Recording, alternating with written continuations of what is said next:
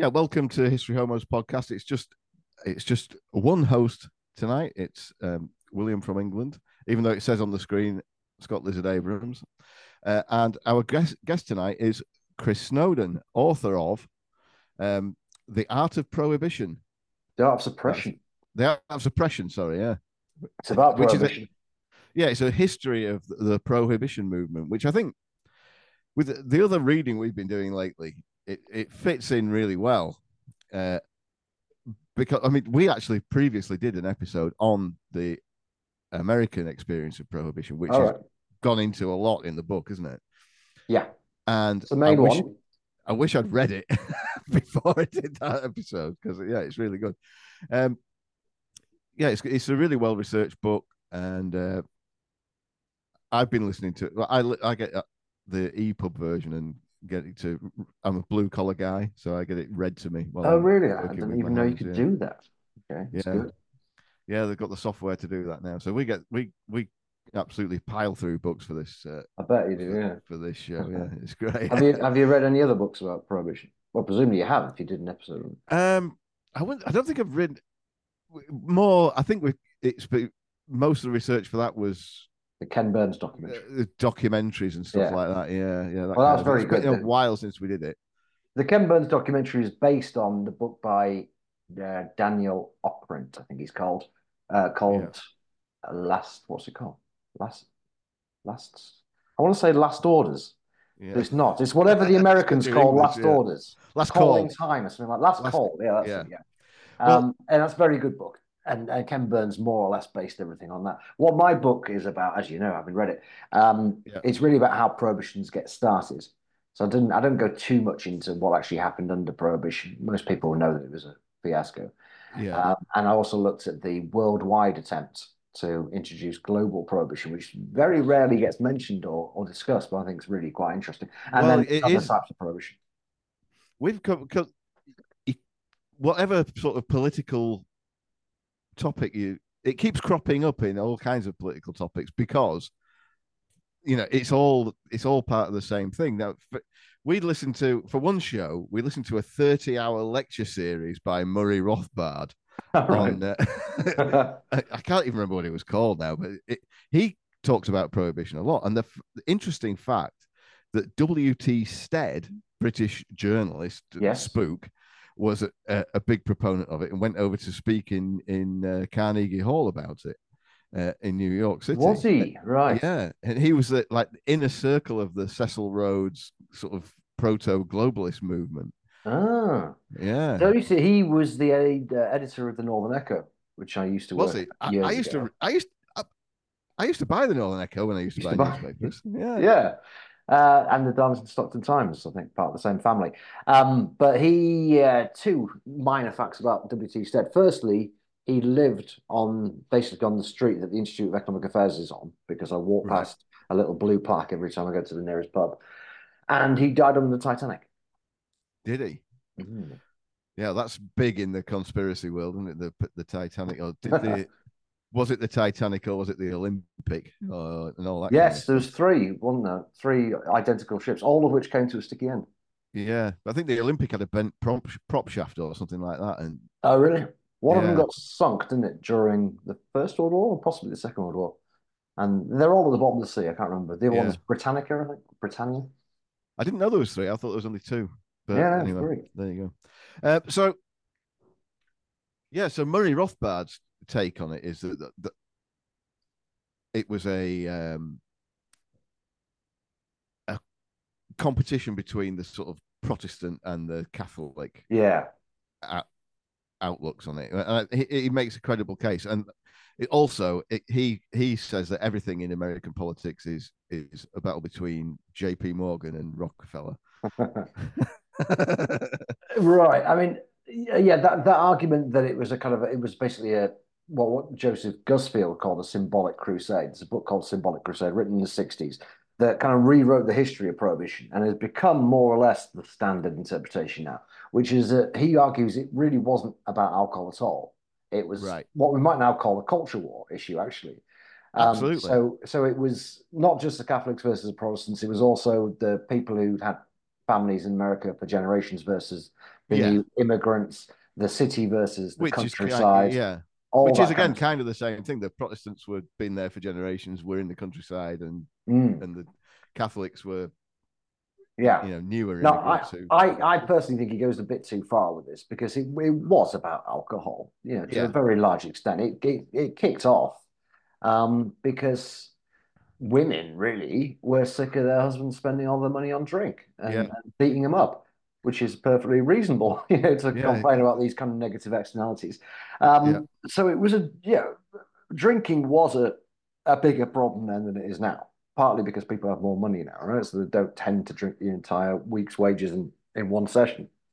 no And there probably was a genuine problem with the saloons in terms of them being dens of iniquity, but British pubs were a bit better, but still had the same kind yeah of issues around being basically the only form of entertainment for most people, and everything would happen there, including prostitution, including con men and gambling and all sorts of different the vices. confidence game The confidence game, yeah, yeah exactly. And the divvying up of the wages, often they would be divvied up in the pub yeah specifically because the employer had a deal with the publican and they knew that the men had spent all the booze there. Anyway, slightly off the topic, but I mean, there was a genuine issue with the saloon. And after Prohibition, one of the supposed good side effects of Prohibition was that when the bars reopened in 1933, they were a different place. right Women were much more welcome, they were smarter, and so on. Now, if you actually look at photos of saloons from the pre Prohibition era, there's lots of them involving Carrie Nation who used to go around smashing them up. They yeah actually look quite nice. Now, maybe they're only picking the ones, you know, although they smarten themselves up for the photographer, but they actually look pretty classy to me. They got chandeliers and all kinds of nice yeah things. well she had to have They, nice things to smash, didn't she? well, right, exactly. There's lots of mirrors Yeah and so on for it to smash up. I didn't think they looked too bad, but anyway, I dare say there were lots of proper dive bars and people who didn't drink, would rather. It's a bit like bookies now, right? But betting shops now, people who don't gamble or don't go into betting shops would rather not have so many betting shops around just because they think they bring down the character of the high street. So there's an element sure of that. But yeah, look, it was very largely about alcohol. Let's be realistic about it. There have always been people who don't like alcohol, same as you've got people today who don't like all sorts of things, gambling, as just mentioned, um, smoking. Obviously, that's the thing that's now staring yeah prohibition in the face. Vaping. There are the yeah whole they've had a class good of go at getting things. rid of that. Yeah, there's a whole class of things It that have always been amazes unpopular, me thousands of the years. currency of banning vaping at this point that I'd say it's more in more pubs than not. It's not allowed. Oh yeah, I generally assume it's not allowed. I mean, Yeah, there's no law against it, as you know. Um, it's been ruined vaping, in my opinion, by people vaping very pungent vape juices at very yeah. high wattage. Well, Unfortunately, it always takes a few idiots to ruin it for everybody else. My sense of it is for a lot of pubs is that they'll have what is officially a no vaping policy, but the yeah, staff will turn a blind eye so long as you're not becoming a nuisance. I mm-hmm. happen to only vape unflavored liquid, so you can't really smell it anyway. And you can get away with it, I think, so long as you don't show off and Yeah, start cloud chasing. blowing rings. Yeah, all that. But yeah, I mean, I love vaping, uh, and I just smoke fag flavor. Uh, Yeah. I vape cigarette flavor. But I wouldn't smoke a cigarette now if you passed me one. That did, because your book does talk about snooze as a Mm, cessation aid. I think because it came out in 2011, didn't it? Your book. So I yeah. guess I think vaping existed, but it hadn't really taken off to that extent, had it? I tried it at that point, but it wasn't obviously that big a deal at all. But Yeah, it was pretty rubbish, wasn't it, as the well? chapter on snus really it could be read as a forerunner to what happened with e-cigarettes. Yeah, Very, very similar pressures, very similar rhetoric and concerns. People thought it was going to be a gateway to smoking, all this kind of stuff, and it turned out to be a gateway from smoking. And it got banned, which is being increasingly banned around the world, including Australia at the moment, which is insane what's going on there. but I mean, how do the enforcement of that is ridiculous? It's got to be difficult. I know Australia is better at banning things because it's it's miles away from anywhere else. Well, you think Smuggling stuff so. there is hard, They're isn't it? not making much of a fist of banning vaping, let me tell you. They're on their Are they third not? attempt now to ban vaping. Vaping, Yeah. as we know it, has never been legal in Australia, right? So Right. nicotine per se is illegal unless it's in tobacco, you know, Wow. unless it's in the most dangerous, combustible tobacco. It's completely illegal. So it's just classified as a poison. So nicotine vapes were just de facto banned from day one. That Yeah. hasn't stopped people using them, and a lot of smokers gave up smoking by just importing vapes for their own personal use. Yeah. And that seemed to be fine. It wasn't really a problem, and a lot of people did give up smoking that way. But the government wanted to crack down on that, so they banned the personal importation of e-cigarettes that contain nicotine, Yeah. and that didn't work either. And you've now actually got as many people, or as a larger percentage of the population in Australia who have ever vaped than you have in Britain, where vaping is Right. more or less encouraged, really, amongst smokers. And in fact, you've got a higher rate of youth vaping in Australia than you have in Britain. Right. Yeah. And Oh, it's because quite it's high in Britain. stuff Uh, in the stuff that's illegal is has an extra cachet, doesn't it? As the well, forbidden I mean, fruit aspect to it, I guess. Yeah, yeah. So now, as of a few days ago, as of the 1st of January, all vapes, including ones that don't contain nicotine have been banned. I'd be very surprised if that works either. It's an absolute object lesson in Australia in why banning popular things does not work. yeah. Particularly if there's no sort of if people don't feel any kind of moral obligation to obey the law, they won't do. Yeah. A lot of people will obey the law just because it's the law. We can Yes. we might disagree with it or think it's wrong, but generally speaking, you a lot of people at least do believe that for the good of society, everybody has to follow the rules. But when you get such a ridiculous piece of legislation as banning vapes while cigarettes are still available, the government lying about e-cigarettes all the while, at some point you just go, I don't care about obeying the law. It's the same with tobacco in Australia. I mean, pack of cigarettes is some insane. It's like 25, £30 for a pack of cigarettes in Australia, Wow. most expensive in the world. And with the best will in the world, people can't afford it, and so they no Yeah. longer feel any kind of moral obligation You're to not allowed. straighten the You, rules. you're not allowed to grow your own tobacco in Australia either. No, but that doesn't stop them doing it. It's a very, No, very of big course not. country, and Yeah. the police keep busting these tobacco farms, which are literally hundreds of acres. I mean, just Yeah. incredible. And they only spot them if somebody happens to fly over it. Yeah. But yeah, so in preparation for this, I actually reread um, very quickly this morning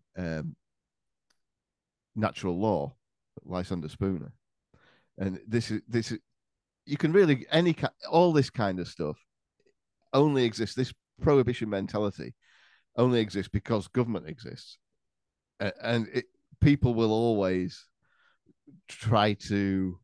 I think there's some people who go into government like to ban things anyway. That's what government's for, and so a nice little excerpt from Spooner I made a note of was all attempts or assumptions on the part of any man or body of men, whether calling themselves governments uh,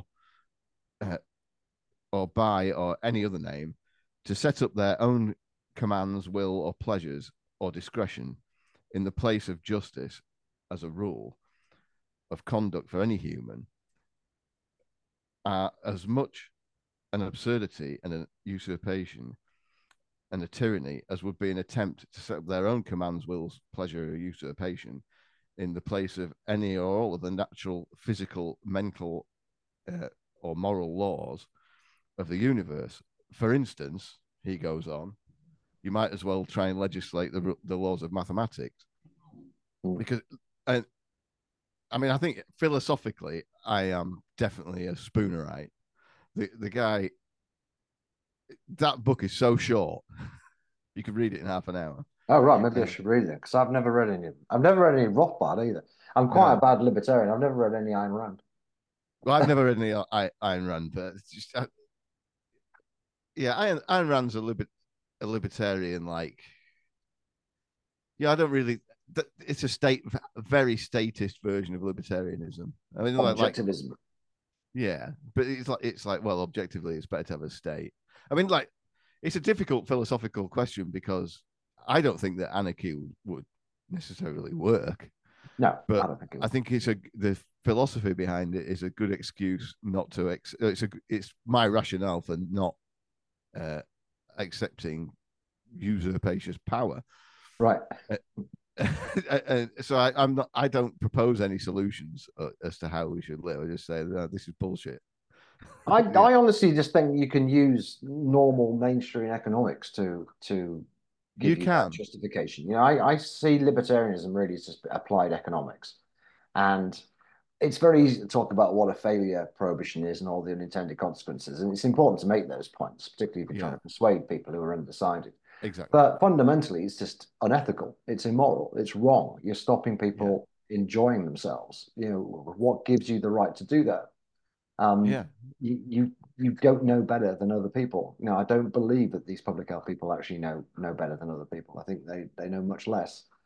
There's no yeah. way they could know what everybody wants because everybody wants different things. So I just, there is, certainly a role for the state in mainstream economics. There is a role for interventions if there are negative externalities and stuff. We're not against Pagovian taxes. We're not against regulation. We're not against banning the sale of certain things to children. But when it comes to banning the sale of certain things to adults, there better be a very, very good reason Right. why you're stopping, people exchanging freely in the market. Yeah, I think there's a contradiction though between because my I don't really call myself a libertarian because I think that's like an Americanized version, which it does stress the economic. It's basically Rothbard and all these guys wrote all these books and even Milton Friedman's considered libertarian in mainstream circles. I guess in IEA circles he Mm. certainly isn't. But that's I think I'm more of like an English style liberal, Yeah, like uh, which is, and John again Stuart that Mill. Yeah. yeah that didn't sort of I just got it from my dad really. That Uh, it's I've got I'm not very well read in it, but it's and that wasn't anarchist or against the state per se, but it did acknowledge that there are certain God given rights and that natural law is a thing. Yeah, yeah, kind of. Yeah, I Yeah. mean, classical liberalism and libertarianism are very similar. Mm. It's just that the Americans took the word liberal and meant it, and turned it into meaning Yeah. almost the exact opposite of what it originally meant. So we had to come up with a different Yeah. word for it. So they Yeah. had to use the word libertarian because otherwise it's confusing. You go around calling yourself a liberal, True. it can mean almost anything, right? Yeah. Yeah. So yeah, but American libertarians tend to take it to the extreme in some Yeah. instances, right? If you watch the footage of the Libertarian convention every year. It's hell, it goes viral because it's hilarious, right? You've seen the thing about the. Did you see the lineup of various libertarians? They're running to be the leader of the Libertarian Party. Oh, So Rand what? Paul was one of them, right? And they go along the line, say, "Do you believe you should need a license to drive?" And this guy goes, "No, absolutely not. You're insane." Next guy goes, "What are you talking about? You don't need a license to drive." Third guy goes like, "What? I'm going to need a license to put bread in my goddamn toaster? Of course not." And Rand Paul just goes, "Well, I do think you should have to show some degree of competence before you get behind the wheel of a vehicle." And he just gets booed. Yeah. Everybody there, Well, right? So they can go too far. they're But libertarian. Well, I mean, they're sort of it attracts all the cranks like the sure. people who want to legalize child pornography and all that kind of stuff. Exactly, exactly. Because it then becomes like a thought experiment. Well, how far are you going Yeah. to push this? And I think most people can go, look, maybe consistency is a little bit overrated in some instances, Yeah. right? The only reason is, as far as I'm concerned, that you would pick any kind of ideology is because you think it's going to lead to the best outcomes. But there is a negative externality of like blue collar guys like me getting squeezed because of globalism. And a lot of these American economic orientated and IEA guys the same, no offense, will Mm. argue that oh well that's just it's making everybody better off, goods are cheaper, blah blah blah. But and whilst also taking an anti-war stance, which I'm not quite sure the IEA does, but the I certainly do. it fails to acknowledge that globalism relies on massively on US military spending to keep the US Navy going. Uh, so, I mean, there are Well, you can find it. I'm not sure. Well, yeah, I could Well, they say sort it of see what you're does. saying. You know, Well, they say a lot. Yeah, people say a lot of things to yeah. justify the military-industrial complex, I guess. But I don't think you need to have America being the policeman of the world in order to trade with different countries. No, I don't think you do either. But under the sort of the system that gives us that enables us to have the sort of highly leveraged financial system and debt slavery imposed on everybody, like this whole system of rocketing property prices and you know attendant high cost of living that pervades the West is basically all run to the advantage of the banks who are financing both sides of every war and always have done. And it's just I mean, from a guy at the bottom of the heap kind of point of view. I mean, I'm as classically liberal as they come, but I just don't think that globalism would necessarily look or like global free trade doesn't have to be globalism, is what I'm saying. It can be Right. just yeah. Well, yeah. I mean, are you talking about immigration now primarily? Well, immigration is not really one of my hot button issues. Like it is in our audience,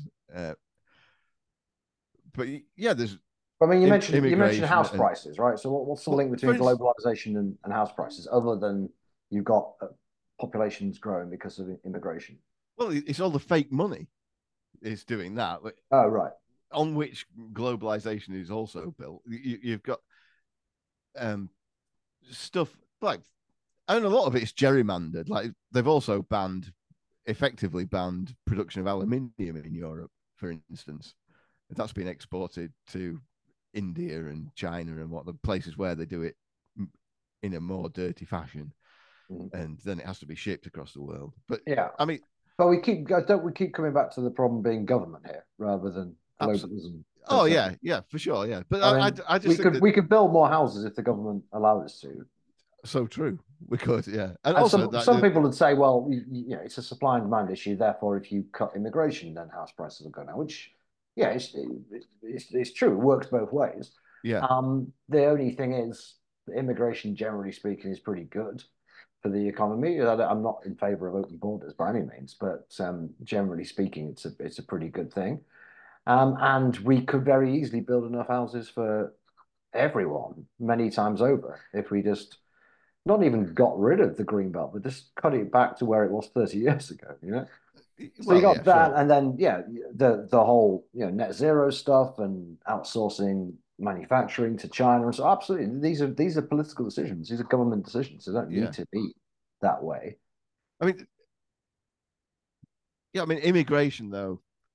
I know I would like to speak up against immigration, but I don't have a lot of really great arguments at the tips of my fingers. But from the guy who is competing against a load of immigrants, which I mean, does it matter to the vast majority of people whether the line go up? People have been conditioned into thinking, "Oh, my house is worth £1 million. I'm a millionaire now." Yeah. But it's fool's gold. It's fake money that's all just printed out of nothing. Well, pretty well. I mean, you can still use it to buy things, right? Yeah, So but it's real when it's you owe it to the bank. yeah, It wasn't real it's. 1 minute before they I issued it mean, to you. what we the housing market is a massive, massive problem in this country, and there's not many problems that wouldn't be at least alleviated by dealing with the housing issue, which, Yeah, as I say, is actually really fairly simple to do. Just allow houses to be built where people want to live. yeah, Um, but the thing about people's houses being worth so much money, yeah, you're right. People do think I'm a millionaire, but they still need to live somewhere, right? yeah, So you can sell your house for a lot of money, but you have to buy another house, and that's going to be similarly expensive, except for the people, the boomers. Let's yeah, let's let's name names here. The boomers yeah, sell them, they downsize, and then they take the cash. yeah, The whole housing boom of the last 30 years has been a one-off transfer of wealth from essentially the younger generation to the older generation. Yeah. Um, and I say one off because it's not going to keep going. It cannot keep going. And I know some people have said I've this. been saying that for years. Yeah, I said this 20 years ago, and I thought there'd be a crash coming, and there wasn't. But it's just mathematics, really, that there comes a point, and we're very, very close to it. And in fact, we've exceeded it for many people, where you literally cannot buy a house. And if people literally cannot buy a house, the house prices can't keep going up. Now, that's not to say they're going to crash. I don't think they probably will crash, but they Yeah. will not keep going up and certainly won't keep going up at the rate they have been in the last 20 or 30 years. So it's Although, been a nice little learner for a certain cohort of people, yeah. but that's it now. And everybody henceforth, unless there is a And crash, it's been an it's going to excellent be earner for the drugs. banks, don't forget, because everyone's mortgage payments are way higher.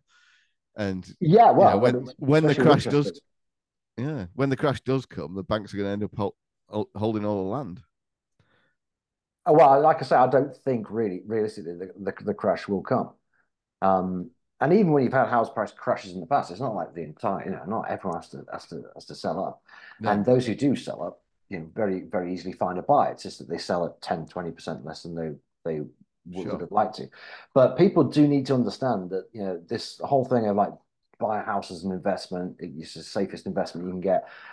That's gone. I mean, it might be a yeah, safe investment, but it's not a money maker anymore. It can't be anymore because the difference between wages and house prices is now so vast that there isn't any room for growth because people literally cannot afford to buy houses. Um, so that's the end of that. But some people have obviously done very nicely out of it, and I'm not a big one for worrying too much about inequality, but the the wealth inequality has been greatly um, worsened by yeah, this whole thing, and also the intergenerational inequality. Because what's happening in practice is a lot of these boomers, they are selling up or downsizing, ending up with hundreds of thousands of pounds, and they give a lot of it to their kids. I mean, either while they're yeah, still alive or as inheritance, and that kind of does entrench the the wealth inequality in society. It does give people a much much bigger helping hand relatively early in life against someone whose parents rent, and that does yeah, concern me. yeah. Well, I mean, I can remember the I don't really follow current affairs much anymore because it drives me Just insane. look back in history. Exactly, it's way better. Yeah. Wait until somebody's written a book about it because whatever they're telling you about on the news, what's happening now is bullshit. It's a lie. We have a regular guest on the show, is a Texan lawyer, goes by the name of Legal Man, and he said he has a maxim which we've adopted, which if something's on television for more than 10 minutes, it's a lie. Sometimes they accidentally let the truth out, but they'll soon change the news agenda when they find out it's true. I very rarely watch the TV news anymore. Yeah, Years ago, I would watch it most nights, and nowadays, on the odd occasion when I happen to flick it on, I'm just appalled at the standard of it. Both how dumbed down it is, yeah. and also the general slant, what's being covered, what's not being covered. I don't want to sound like Which is the main. That's the main thing that makes it a lie is that the stuff that's good. Like for yeah, instance, I mean the October 7th thing that just went off in Palestine. That was that was a bad thing that happened, but nobody knows what's been going on there since '67, and especially since 2014. That it's just it's a bad. People have people in this country like to say that if it ever got occupied, we'd fight to the last man. Well, they're just doing that. well, yeah, I guess so. I mean, I've got to say, Israel, the whole area, actually, a whole part of the world, I've made a conscious decision from quite a young age not to pay any attention to it. Not because I don't think it's Good idea. important. Yeah, Not because I don't think it's important. I'm sure it's very important. And obviously, I saw the October 7th stuff, and that was yeah, horrendous. What I guess was happening in Gaza now is horrendous. But I just muted the relevant words on Twitter. It was just overwhelming. I don't understand what's going on there. I don't think many people really do. And I always find it a little bit weird that so many people are so passionate about it. Do you know what I mean? Because there's a whole load of countries in that neck of the woods, and they're yeah. all pretty dreadful. You And I sure? certainly Yeah, don't think Israel is the worst among them. I think it's one of the better among them, probably.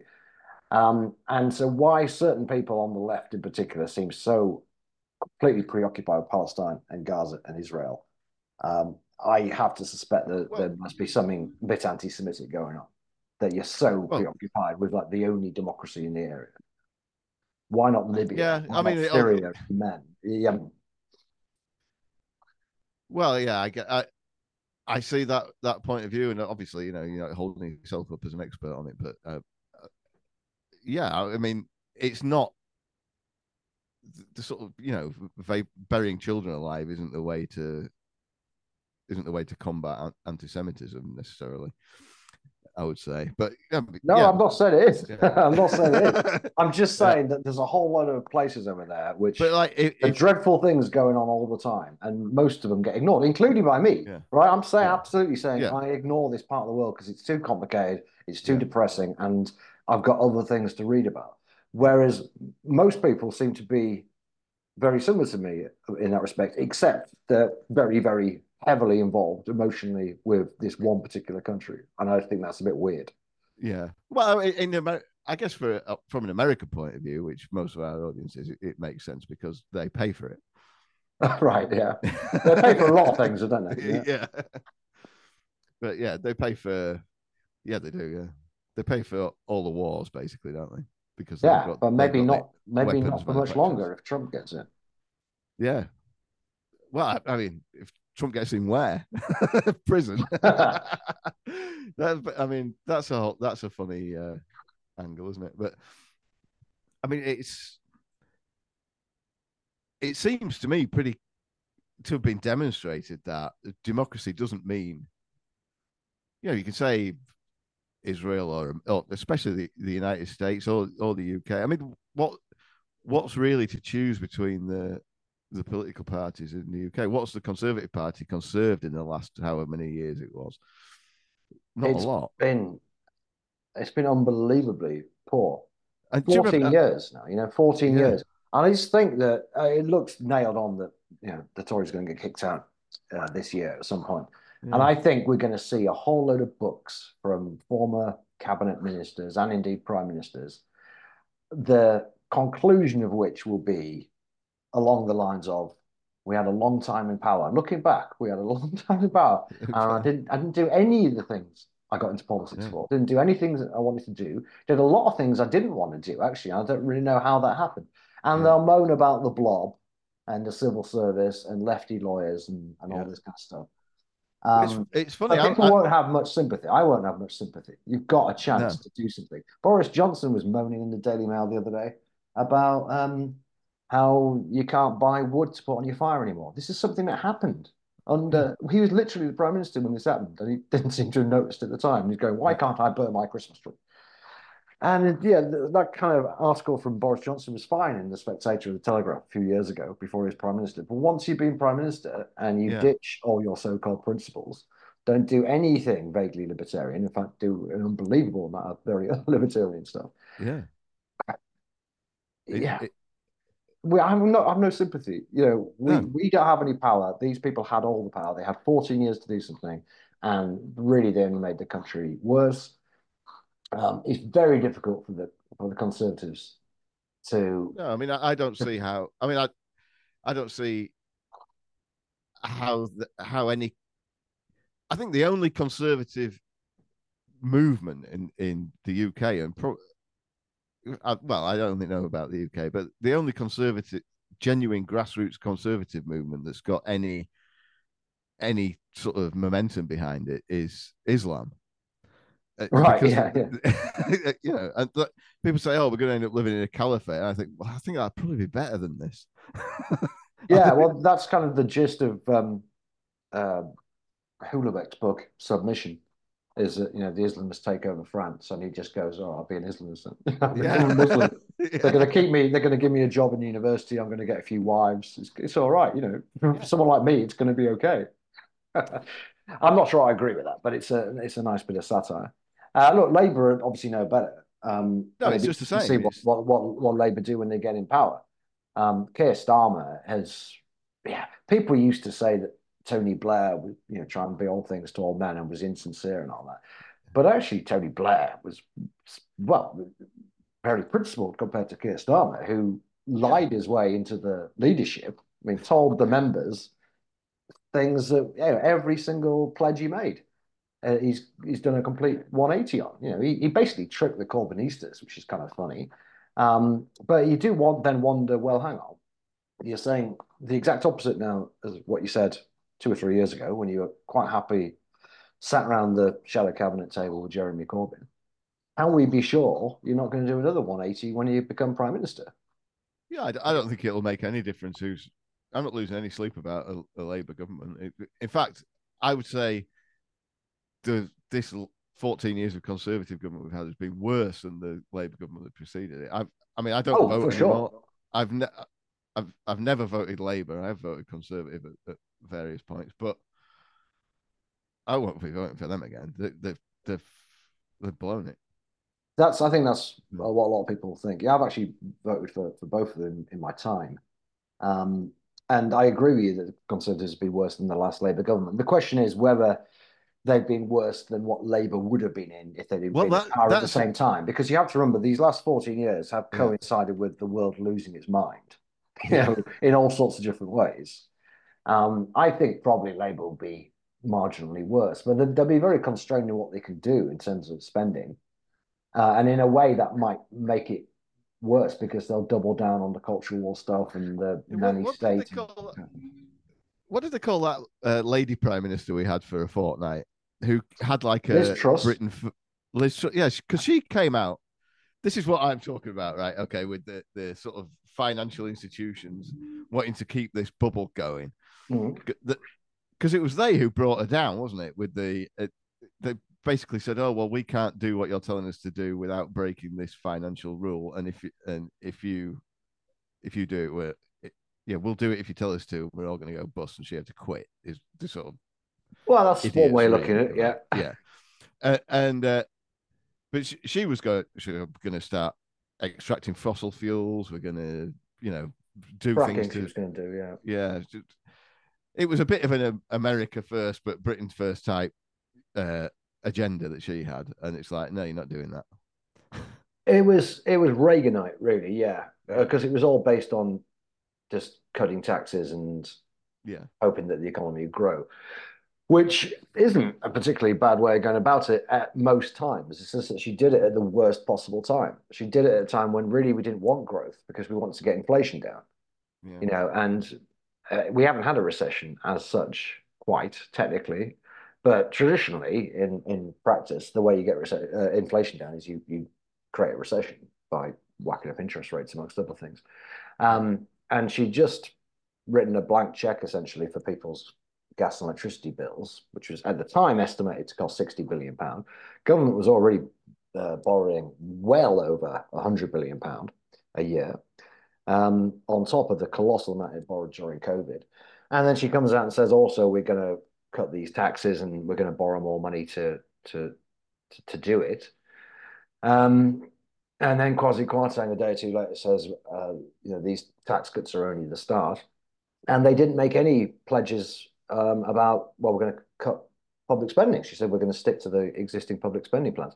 And that, quite understandably, put the bond markets in turmoil. And these guys weren't conspiring against her. It's just that if you're going to lend money to somebody and inflation's moving towards 10%, and you've got a prime minister who's going for growth and that is essentially introduced inflationary policies, you're going to want a lot better interest rates on the money you lend the British government, right? So Right. bond yields went up, interest rates went up, and then the thing that I don't think anybody or very very few people could have expected was the pension industry start selling off bonds because Yeah, they had essentially banked on low interest rates and low bond yields forever.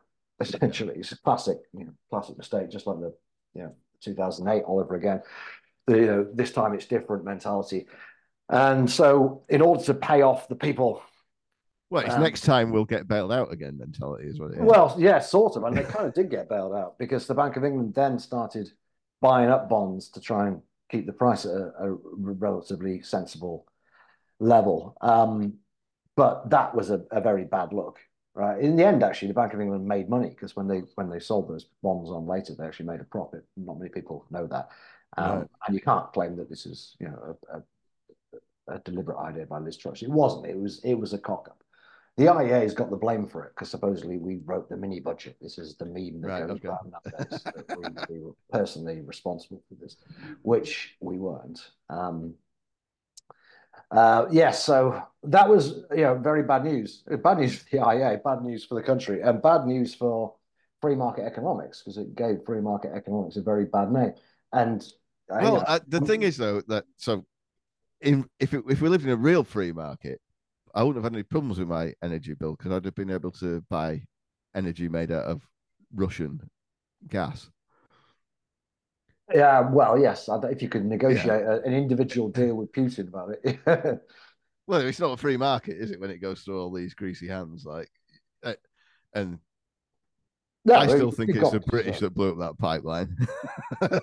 yeah, I'd love to Based know who on did. You think it's the I, British? just based on the fact that the British have been so into this Ukraine thing, and Really? they A lot. really wanted to keep it going. But obviously, it's on principle of key bono. It's obviously the Americans have benefited from it because they're selling all their gas to Europe and the UK now, Yeah. aren't It's a very interesting one. I'd like to know more about it because there's quite a few very plausible suspects. The Ukrainians could quite easily done it. It's exactly they? the kind of thing the Russians would do, even though it doesn't make any sense, because the Russians love a bit of chaos. They just do random things to try and confuse people quite successfully. You're right that the British, in principle, could have done it, although we probably would have cocked it up. And the Americans had a motive as well. Yeah. We'll Well, I probably mean, never know, but yeah, it is. Seymour Hersh says the Americans did it Yeah, a and has lot of some people quite do. convincing uh, stuff to back that up. But and the polls are covering it up apparently Yeah, at their end. That news came out today. So I oh, mean, really? there's one theory that it was the Ukrainians did it with Polish help. I remember at the time there was flight tracking data of a helicopter leaving a Polish airbase and hovering over the site of the explosion for some Huh? time just before it happened. Right. But Well, you know a lot more about this than I do, that clearly. could have been I know anybody, nothing yeah. about it. But I mean, it doesn't really matter who it was. The fact is, it happened, and it was bad. Yeah. But it's very amusing that this again, contrary to free market globalist principles, you've got all these sanctions against Russia. They've got solid economic growth, and uh, and they've got no sort of domestic unrest. Meanwhile, Germany, UK, Yeah. everywhere that's applying the sanctions, US, they're absolutely in turmoil. Well, US is doing okay Well, economically, I mean, yeah, and they're I selling guess a so. lot of they're selling a lot of gas to us. There's a lot of gas, yeah. uh, Certain people in the US are doing all right, yeah. yeah. I mean, sanctions don't really work, do they? I mean, name me No, one time sanctions have ever worked. South Africa, I guess, at a push, you could say that put pressure on them to get rid of apartheid, maybe. yeah, But the rest of the time, it just makes normal people hungry and, you know, yeah. I poor. mean, like the Churchill organised a blockade against Germany, didn't he, for years after the after World War One caused hundreds of thousands of people to starve to death. After the It's war, did he? yeah, I believe so. Yeah, they kept it. They kept a blockade in place. No, that doesn't sound like Churchill's kind of thing at all. He was all about being Well, magnanimous in victory. We had a well, blockade during the war. Well, it was more the Germans had a blockade on us, wasn't it, really? I mean, they nearly worked. Second World War, the U-boats and so on. If you call that part of the sanctions regime, that very nearly worked. yeah. Well, that was a sanctions It's more regime, like wasn't it? warfare, Yeah, isn't it? Really, yeah. I would say more veers into warfare than sanctions when you're Yeah, blowing yeah. up merchant navies. Yeah, I'm not well enough versed in the weird conspiracy stuff to spit any of it at Well, you, but well, I'm not sure that's true from what I've heard so far. yeah, yeah. If my co-host was here, he'd have it all at the tips of his fingers. So yeah, um, getting back to the book, Going back to history, yeah. yeah, we we had prohibition of alcohol in America from what was it, 1920 1920 to 1933. to 33. Which I'm a big PG Wodehouse reader, so you can read his in his novels and short stories. You can track publication date as whether prohibition existed Oh, or not. really? Yeah, He's another one I've never read any he goes, oh, of. you're missing a treat there. Shameful. Shameful. Yeah, and so it was started ostensibly as like a feminist sort of quasi-feminist religious crusade to stop men from having any fun. Really, you can imagine, Or like, domestic violence, yeah. yeah, because what doesn't get talked about is how these guys, while they were at work, were down a flipping coal mine or some unspeakable, horrible thing where they could get crushed to death at any moment, and then going home sober to a house with a discontented woman and 6 children in it. Yeah, a It's nagging probably, religious wife. yeah, you want to go and have a couple of beers with the boys, don't you? And maybe Well, a game of cards or something. that's right as well, of course, yes. Um, but yeah, it then blossomed into a much more professional organization in the Anti-Saloon League. Sure. And it's interesting it was called the Anti-Saloon League because it should really be called the Anti-Drink League, the Anti-Alcohol League, the Temperance League, something like that. It wasn't. They called it the Anti-Saloon League, partly because, as I said before, the saloons had a particularly bad reputation. And even people who drank were quite happy to see the back of the working class saloon. Yeah, Um, but also because it actually deliberately concealed what their real agenda was. And exactly. so, Yeah, right up until the 11th hour, people were voting for prohibitionist candidates and supporting the prohibitionist cause, assuming that they would at least be able to have a beer, right? Or some cider or maybe a bit of wine. yeah. Glass of Um, wine with dinner. it was just assumed this was really about hard liquor and saloons. Yeah, And when the 18th Amendment was passed, because of course this was a changed the Constitution, incredible, really, when you think about it. yeah. Um, Which, by the way, it's worth interjecting that it's kind of like an early version of cancel culture was invented to make this happen, wasn't it? right. Yes, with the pressure groups. Right. So the Anti-Saloon League was, many people would say, I think probably rightly, it was the first real pressure group. There's a difference Yeah, between a lobby group and a pressure group. The difference is simply the application of pressure. So these yeah, guys would essentially blackmail politicians yeah, into taking the dry ticket, as they called it. And these guys would say, look, we've got a lot of members in every church in the state.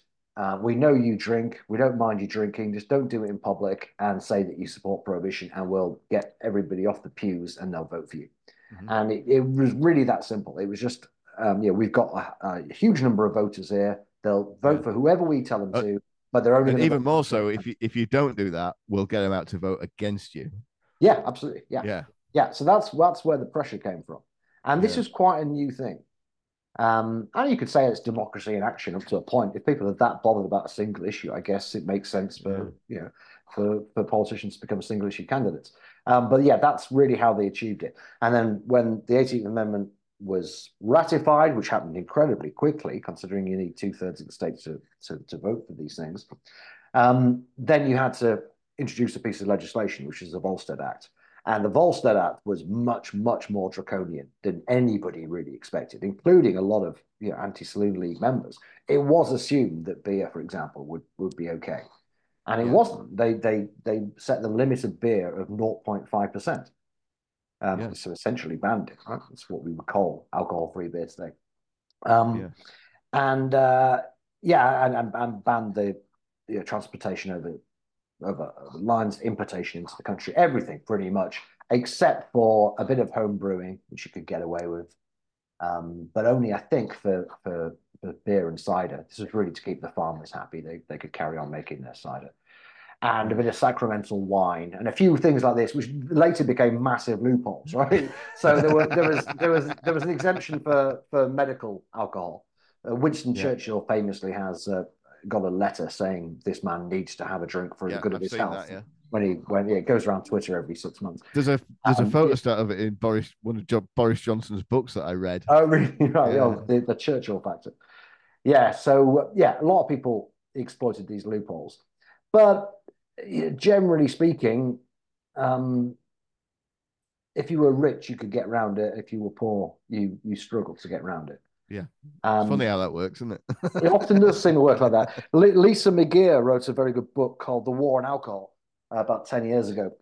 And she calls it the war on alcohol because she's drawing a direct parallel with the war on drugs. Yeah. And the kind of the one of the arguments, particularly on the left against the war on drugs, is this is a form of class war. Yeah. Right? It's not a war on drugs; it's a war on people, and in particular, it's a war on ethnic minorities and the poor. Yeah. And they tend to suffer the worst with the war on drugs. They tend to suffer the worst with everything, which is why people try not to be poor, right? But Yeah.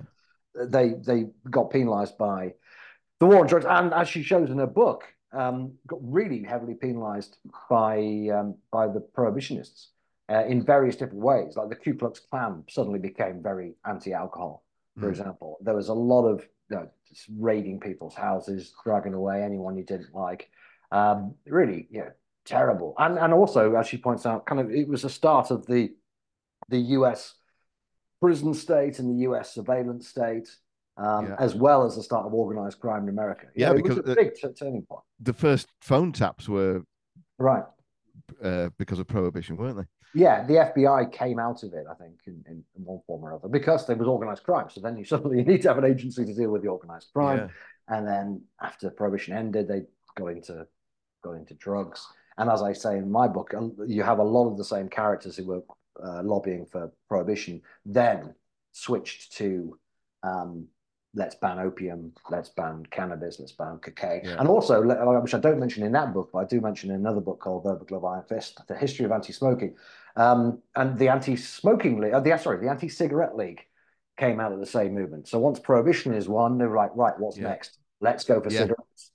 And No, that's very interesting. didn't quite You've work. got a chapter on the global effort to Yes. because after Pussyfoot the I Johnson. didn't know about this. Yeah. Yeah. After the success of, well, when they're riding the wave of prohibition has just been introduced, 18th Amendment's just been passed.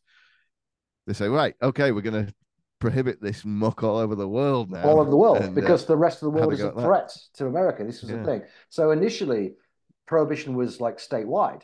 The first prohibition was way back in 1851 in Maine. Maine Road in Manchester, where Man City's ground used to be, is named after Maine because of the prohibition movement. There was quite a strong Yeah. prohibition movement in Manchester. So it goes way back, right? 70 years before national prohibition. And it had this patchwork of statewide and indeed town wide Yeah. prohibitions, of which there's still one or two. Still in Mississippi, there's still a few dry states, dry counties, this kind of thing. But back then there were loads of them. But the problem with that in a country, federal country like America, is it's really quite easy just to drive over the border. Yeah. So you'd have a dry state, and people would start making a lot of money by driving booze in. So the argument then was, well, we need to have it US wide. And once they got Yeah. it US wide, obviously people were bringing in whiskey by boat. And so it's right, the whole world needs to go dry.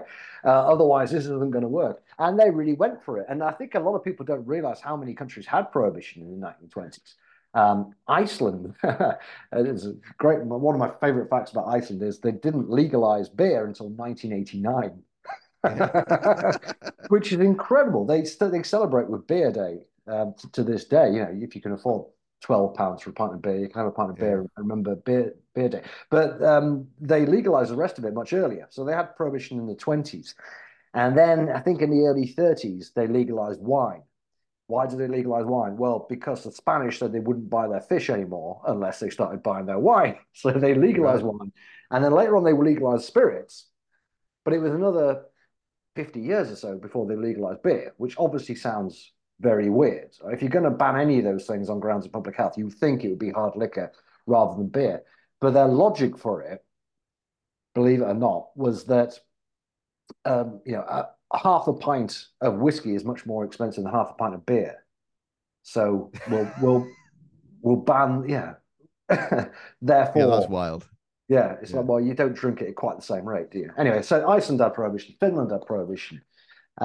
Sweden very nearly had prohibition. Norway had prohibition of most booze. I think there might have been an exemption for possibly wine or maybe beer. Russia had prohibition. And a lot of people think that Russia wouldn't have had a revolution had the workers not been sober. And the Right. Bolsheviks were quite keen on keeping prohibition, but by the mid 20s, we were all falling apart. And so they legalized alcohol to try and keep people happy. I didn't realize that it was the Tsars that had introduced Yeah, yeah, it prohibition. was. That was a bad move. For him, yeah, because he got murdered by lots of sober Bolshevik revolutionaries. Yeah, New no, Zealand no. very, very nearly had prohibition. Australia came very close to it. Instead, they settled for closing the bars Let's at just 6 say p.m. Australia hasn't got it yet. Oh, they'll, yeah. Well, it comes back to what you said very near the beginning about the Protestants and the Catholics. I can't remember if I mentioned this in the book or not, but there's quite a strong argument for saying that, or just observing really, that Yeah. the countries that went for the temperance movement and prohibition tended to be Protestant spirits drinking countries. Mm-hmm. And the ones that tended not to be too interested in it tended to be Catholic wine drinking countries. Yeah. And to this day, I think that split remains, not just on the issue of alcohol, but on the nanny state in general. Sure. If you look at places that have been most draconian about smoking these days, that are most aggravated even about something like sugary drinks, Yeah. have soda taxes, it's Australia, it's large parts of America, particularly New York and California. Yeah. It's Britain, Ireland. Admittedly, Ireland is Catholic. It's a slight flaw Mm. in the theory there, but it's the same neck of the woods. They're Um, not wine drinkers, though, are they? It's not the they're same certainly kind not of wine Catholic. drinkers, no. And Scandinavia. All right. Yeah. So these are all basically Protestant countries with the exception of Ireland. They're all fairly hard drinkers, but not of wine, and Australia and New Zealand as well. It's always these countries that are so uptight about these issues, whereas in Portugal or Greece, they just don't Yeah. really care. Well, I think there's a big problem with Protestantism, which I won't go into here because we've been going, I don't want to go all night, but like we're kind of English Church of England boys. We're brought up to think that we're Protestants, but it's not really a proper Protestant church. It's like a Reformed Catholic church in reality, which they've tried to drum into me when I was at my church schools. Well, you can take communion in a Catholic church and so on. Oh, you're sort of high Anglican, right? Well, yeah, that's exactly. But Henry VIII was never a Protestant. He was a Catholic theologian, and well, he was. Yeah, he'd Well, been certainly brought up to the originally priesthood. was. Yeah. Yeah. Which I just went to. What's that beastly looking palace? Hampton Oh, Court. yeah, that one. Yeah, I went there with my daughter a few Yeah, I weeks went there ago. a few years ago. It's ugly, isn't it? That what a I didn't think horrible it was place. too bad. I thought the Uh, grounds were nice, but the yeah, when you go into that first courtyard, you could yeah. just be in a side street down between two scuzzy hotels in near Euston Station. I know what you mean. Yeah, Yeah, it's a yeah. mess. But anyway, uh, come up and look at Castle Howard if you're thinking of going to Hampton Court. It's I've much never been more to Castle attractive. Howard actually. Yeah, Yeah, mind going. it's marvelous. It's a bit But better. anyway, I'm just a professional Yorkshireman, want to be Jeff Boycott type, Yeah. If it's Yeah, not also, in my New Yorkshire, Year's it's not worth going to. yeah, my New Year's resolution this year was to boost Yorkshire more. So I've done my bit for this episode. Um, yeah, one of the things that really shone out to me, I forget the name of the chap that you quoted in the book, but it was one of the early kind of temperance guys from the American movement who was against prohibition because this is well, no, and I kind of agree with this. I like a drink, but I don't think there's anything wrong with people swearing off drinking, and if you're doing that for religious reasons, then great. I applaud you. But this guy's take on it was, no, we can't have people. You can't legislate morality. If people want to have a come to Jesus moment and give up drinking, that's what I'm trying to persuade them to do. But I forget the name of the guy. You probably do. I don't expect you to I can't remember remember. it. It's a long time ago But when I wrote it. I think that's a great take on it. Really, is that surely promote abstinence as much as you like, and at least in principle, probably be on your side. I mean, I'm not saying drinking's great. I enjoy it. Well, but that should be. You would think that would be the Yeah, Protestant outlook, wouldn't you? That we're not going to force, but it should be down they to go people to make crazy though. that have their own personal decision. I mean, even leaving aside the fact that there's nothing in the Bible that's vaguely temperance Turn water related, into right? wine. Water into wine and so on. I know these people have come up with all sorts of rhetoric and sophistry over the years to try and get Yeah. around these numerous references to drinking wine in the Yeah, Bible, but it's very I, difficult. we call them. I mean, I'm not making any moves about it. We're me and Scott, whose name I've got up on the screen here. We're about as right wing as they come, but we do roll our eyes at what we call rightoids. That they guys say, oh, you can't eat bread, and so I've got in my circle, I've got some sort of what I would call rightoid Are these? Christians. What are they on the paleo diet as well as me? What's the bread? I Is it don't. anti-carb? It varies. It's whatever. I don't know. It's as there's a certain zeitgeist in certain circles of trying to talk me out of ever eating bread again. I said, it's in the Lord's Prayer. Yeah, Yes, bread and no, wine. Yeah. what I'm referring to, like, oh yeah, they'll tell you. Certain people will tell you, oh no, bread, people that you're not supposed to eat bread. People, it's only it's big flour has Yeah. created this artificial. It's in the Lord's Prayer, mate.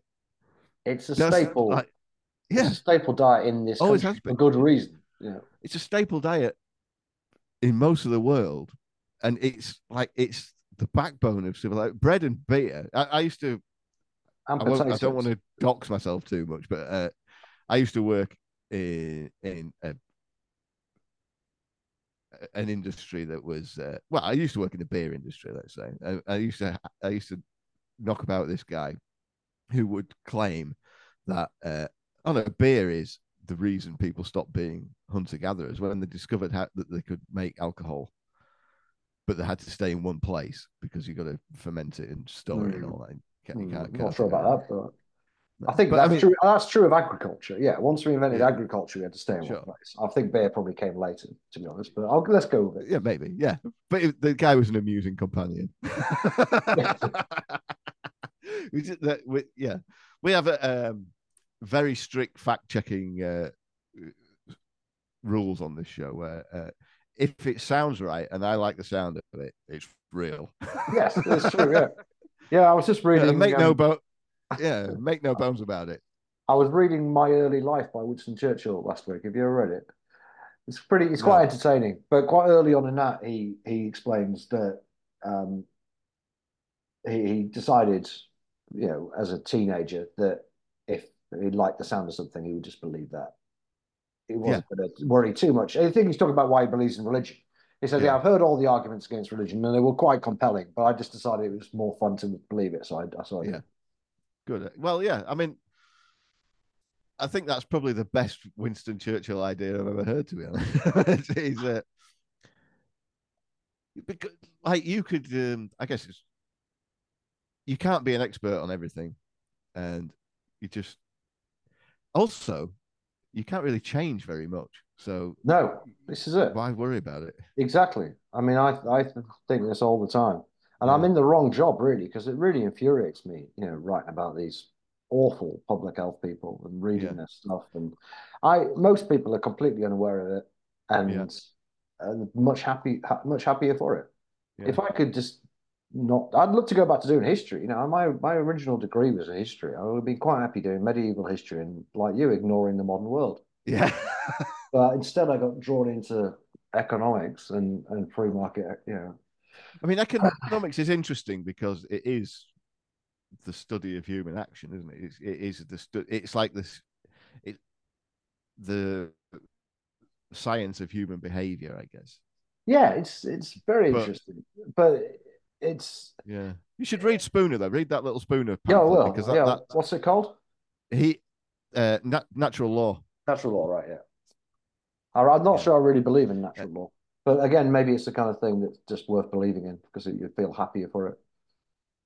for sure. Yeah. Well, it's basically just the concept that everybody's.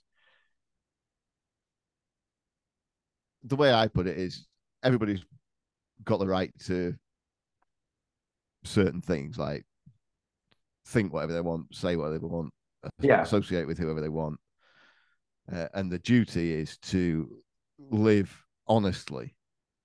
Yeah, and as long as you live honestly, by which means don't screw anybody over, don't do any fraud, murder, that kind of stuff, you know. Yeah. So it's basically just live honestly. This sounds a And little. I mean, if everybody does that, these are not bad principles to go by at all. I mean, it's more or less Christianity without religion, isn't it? But it sounds a bit like the yes, Freeman on the land, if taken to its ultimate conclusion. Are you familiar with the Freeman on the land movement? not Sometimes known particularly. as sovereign citizens. In America, they're Oh probably yeah, best yeah, known yeah. as sovereign Love that. citizens. Yeah, They're hilarious. I'm kind yeah, of obsessed with these yeah. people. Every now and again, you'll see an article in the local But news the thing is, of somebody getting they done in kind court. of they seem to cite authorities that are just made up, like Yeah, maritime completely. law and all that kind of stuff. Yes, Yeah, exactly. but A lot of Spooner stuff to doesn't do do with that. maritime. No, that's good. But Yeah, it's still very anyone listening. If you're not familiar with these guys, yeah. it is hilarious Oh, the because people listening they to this are very familiar with those I'm sure. guys. Well, they don't start doing it, folks, Some because of them are those guys. you will end up in prison. Yeah, Maritime yeah. stuff, yeah, yeah. It's all about words, isn't it? It's like the word dock and It's the word yeah. understand actually means stand under. So if a policeman says, "Do you understand?" say no. I love that etymology stuff that my mum used to do it. She used to do well. This word sounds like I can't really think of an example off my head, but she would go into this. Oh well, yeah, it's like understand. Yeah, it means stand under. She she would do that all the time, and it was pretty funny. But anyway, she's gone now. Oh, did she do cryptic crosswords? Sounds like the kind of person you No, are. she didn't do that. No, she was just an excellent mother who just looked after her kids all the time. She was mint. But yeah, I'd kind of like to just quickly skim over the Skull Bandits thing. Yeah, go on. Because, so I think most of our audience is American. So they're familiar with dipping tobacco. And I'm Yes. not sure. I think they're still allowed the stuff that's in a bag Yeah, in the yeah, they can US. have snus, and it does quite Yeah. well, I think, in America. Mm. But probably doesn't rival the dip. I mean, the great thing about snus as compared to dip is you don't have to spit all the time, um, Yeah. which is a bit gross. I Sure. think generally Americans will spit into a cup, but it does mean walk around with a cup full of spit for Yes. hours, which is a bit weird. It was considered quite understandably as being very unhygienic back in the 19th century. And in fact, a lot of people were very pleased people were switching to cigarettes because it seemed like a more Yeah. hygienic way of taking your nicotine. So Skull Bandits, it's a form of, so let's go back to square one in case people don't know what it is. Snus is basically very finely chopped tobacco in a little sort of muslin pouch that you put under your top lip, unlike dip, Yeah. which you have under your bottom lip, and that's why you don't salivate so much. Right. And it delivers nicotine to the body in very much the same way as nicotine gum. In fact, nicotine gum is based on snus, I think, in practice. Yeah. And the Swedes like this. The Swedes have been using it, and indeed the Scandinavians in general have been using this for a few hundred years. And when the bad news about smoking came out in the 50s and 60s, a lot of people just spontaneously switched back to snus without Yeah. any encouragement from public health officials or the government. They just did it because they knew instinctively that it was not going to be as bad for you. And they quietly got on with it. And then in the mid 80s, Margaret Thatcher was trying to rejuvenate a bit of Scotland just outside Glasgow, set up an industrial estate, and gave a subsidy to the US Smokeless Tobacco Company, who came over and started producing snus. When the brand name was Skull Bandits, had a picture of a masked cowboy, quite ahead of Yeah. its time, really got the old face mask on. I think they And sponsored Suzuki in Grand Prix oh, did they? motorcycle Oh, racing. Yeah, wow. I think so. Yeah. And anyway, the anti-smoking people got wind of this and were outraged. Particularly outraged because it turned out there was a loophole that meant this stuff could be sold to children, Right. but also because it looked child-friendly because of the cowboy. So they kicked off and demanded that the sale be banned to children, which nobody really objected to. And then very quickly said, actually, let's just ban it completely. So England went about, or UK went about banning it, Ireland went about banning it, and then the EEC, as the EU then was, they said, well, we can't be having this because we need a harmonized market, so we'll ban it everywhere. So they banned it everywhere in 1992. Shortly afterwards, Sweden's looking at joining the EU, and they love their snus, as I've mentioned. and the polls are really tight on joining the EU. They're going to have a referendum on it, but it's pretty Yeah. much 50-50. And the Swedes say we want an exemption from this ban on Yeah. snus, and they got it. Derogation.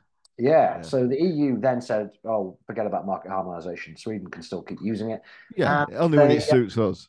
yeah, exactly. Uh, and um, and Sweden joined. The referendum was 51% to 49%. So it's very, very likely that actually, had they Wow. not got this opt out from the snooze ban, they wouldn't have joined at all. Um, and that's all well and good. Nobody else is really The using democracy snooze. stinks, doesn't it? It's ridiculous, yeah, especially at the EU level, I have to say. Yeah. Um, Well, it and doesn't. it's, There isn't a democracy, is it? The EU. The, it doesn't, it the barely, elected part doesn't do anything, does it? It it, can't veto legislation and it can't propose legislation. no, it's a bit like the House of Lords, really, the European Yeah. Parliament, Except the House of Lords has got more teeth. arguably.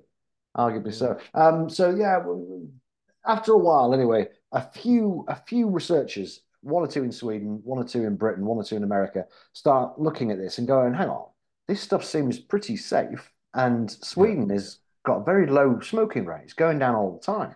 These days, it's Yeah. like 5%, incredibly low. Maybe it would be an idea to allow smokers access to snus. And well, you can read about the rest of it in the book if you're interested. There were Yeah. there were Sure. Yeah. various fears about snus causing oral cancer, which it doesn't seem to do. Doesn't seem to cause anything very much. Yeah. Um, and the EU have had two chances to get rid of this ban, but they've doubled down every time. And Well, now it looks like they're going to do something quite similar to e-cigarettes. and what happened in that? So in the because basically in the book it explains that quite clear evidence that it's harmless, or more or less harmless, came Yeah, out. more or less. Close enough. Yeah. The phenomenon of policy-based evidence went into overdrive because, Yeah, like, the British government loves to talk about evidence-based policy. As soon as you start talking about that, you're going to get policy-based evidence, indeed. and And that that's what happened. So yeah, the Karolinska Institute, which is a very well-respected university in Sweden, but staffed with people who really don't want to share Sweden's success story with snus with the yeah, rest of the world. There's this sort of taboo around it. I guess it's still made by the tobacco industry. I mean, not made by big tobacco, yeah, but it is made by the tobacco industry. It's a tobacco product. A lot of these people just have this vision of the future involving no nicotine use whatsoever. So their thinking is, well, smoking's on its way out anyway. So why would we allow someone another type of nicotine use, another way of getting kids addicted? Blah blah blah blah blah. Um, and then on the other side, you have pragmatists. I count myself as one. I think would say smoking isn't going to disappear. It hasn't disappeared, yeah, um, and it's not the government's business anyway. So if people, yeah, it's completely immoral to ban what is probably the safest form of nicotine use, recreational nicotine use. It's crazy. yeah, Um, so nothing's ever happened, really. The EU it just won't admit it's made a mistake. yeah. And so that, like, there's now loads of people smoking who would otherwise just be doing snooze. Although Almost certainly, I yeah. guess a lot of those people be vaping, Well, that's vaping the thing. I mean, nicotine as well. vaping's come along now, and also there's these nicotine pouches which are based on exactly the same principle as snus, but they contain no nicotine at all. So it's just cellulose with nicotine in.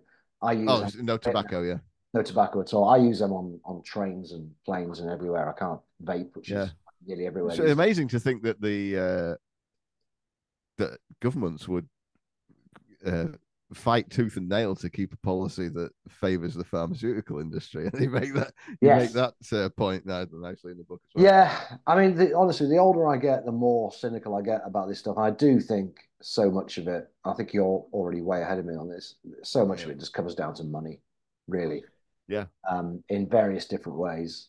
And not just industries either, but the nanny state complex itself is so heavily based on grants and government handouts and the occasional billionaire donor, um, that without them, they wouldn't exist. This is the thing about the mm, paternalistic public health people.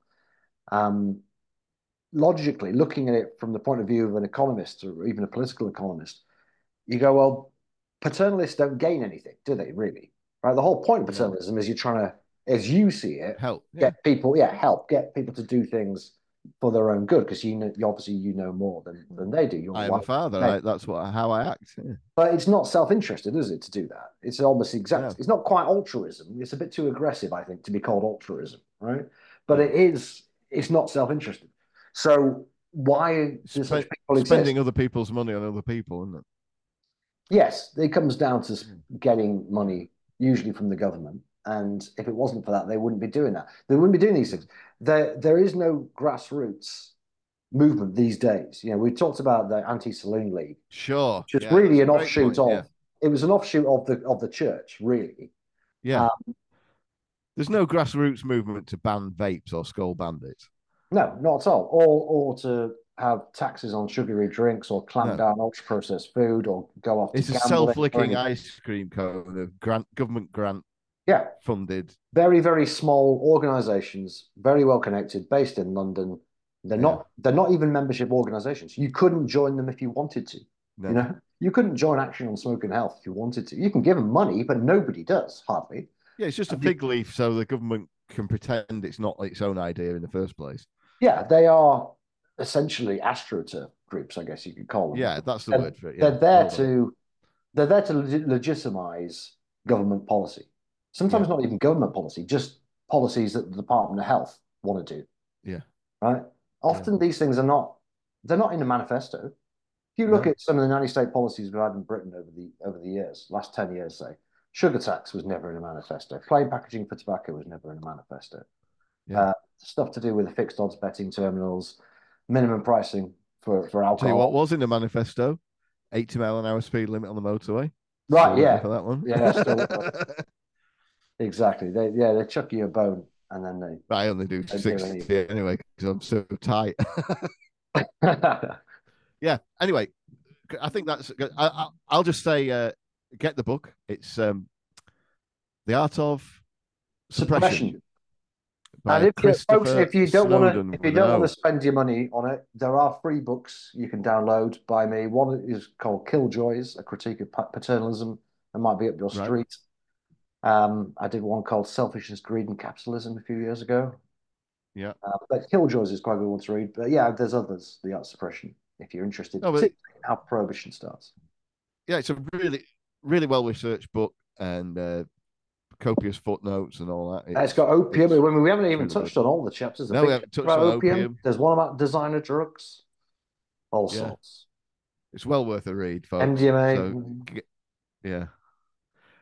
So I mean, like those things, I quit all that garbage. I don't like it. No, I don't take But it. I tried it properly. I'll tell you that. But You get to an age, don't you? and When it also no longer makes sense. the ultimate argument against prohibition is I could go out and buy whatever I want right now if I wanted to, but I don't. And it's all Yeah. illegal. In other It doesn't words, make any difference, does it? it doesn't really work. It just makes it more dangerous.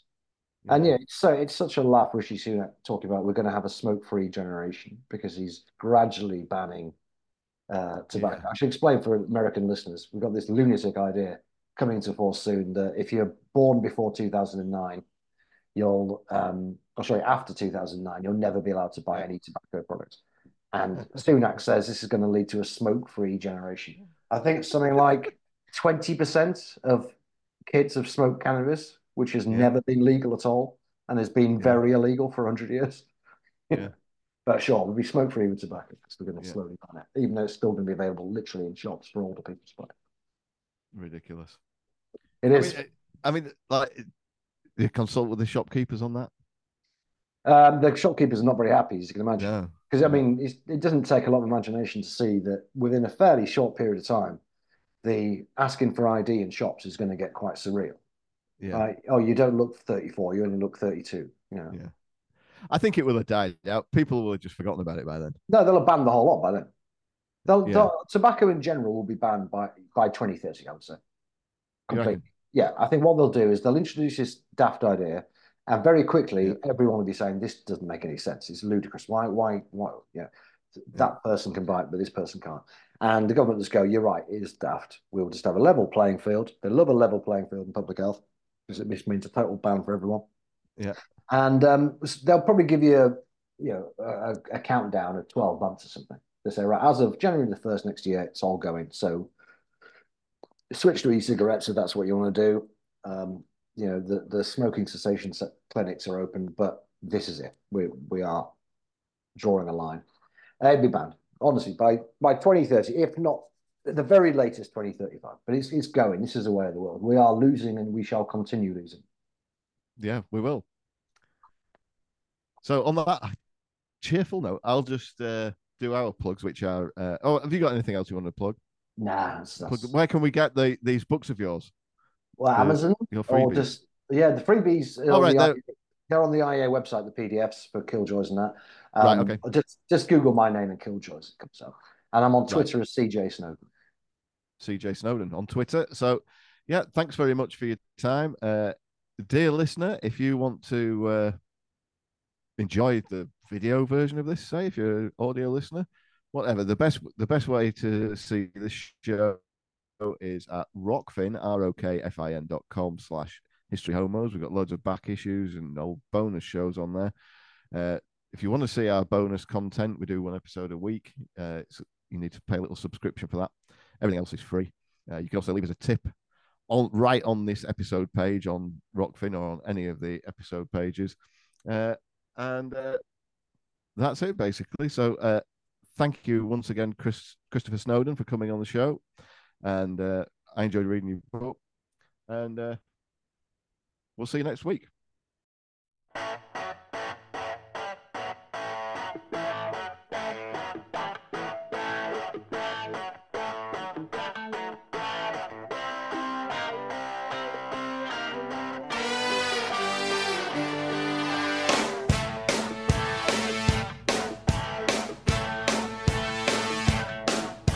I tried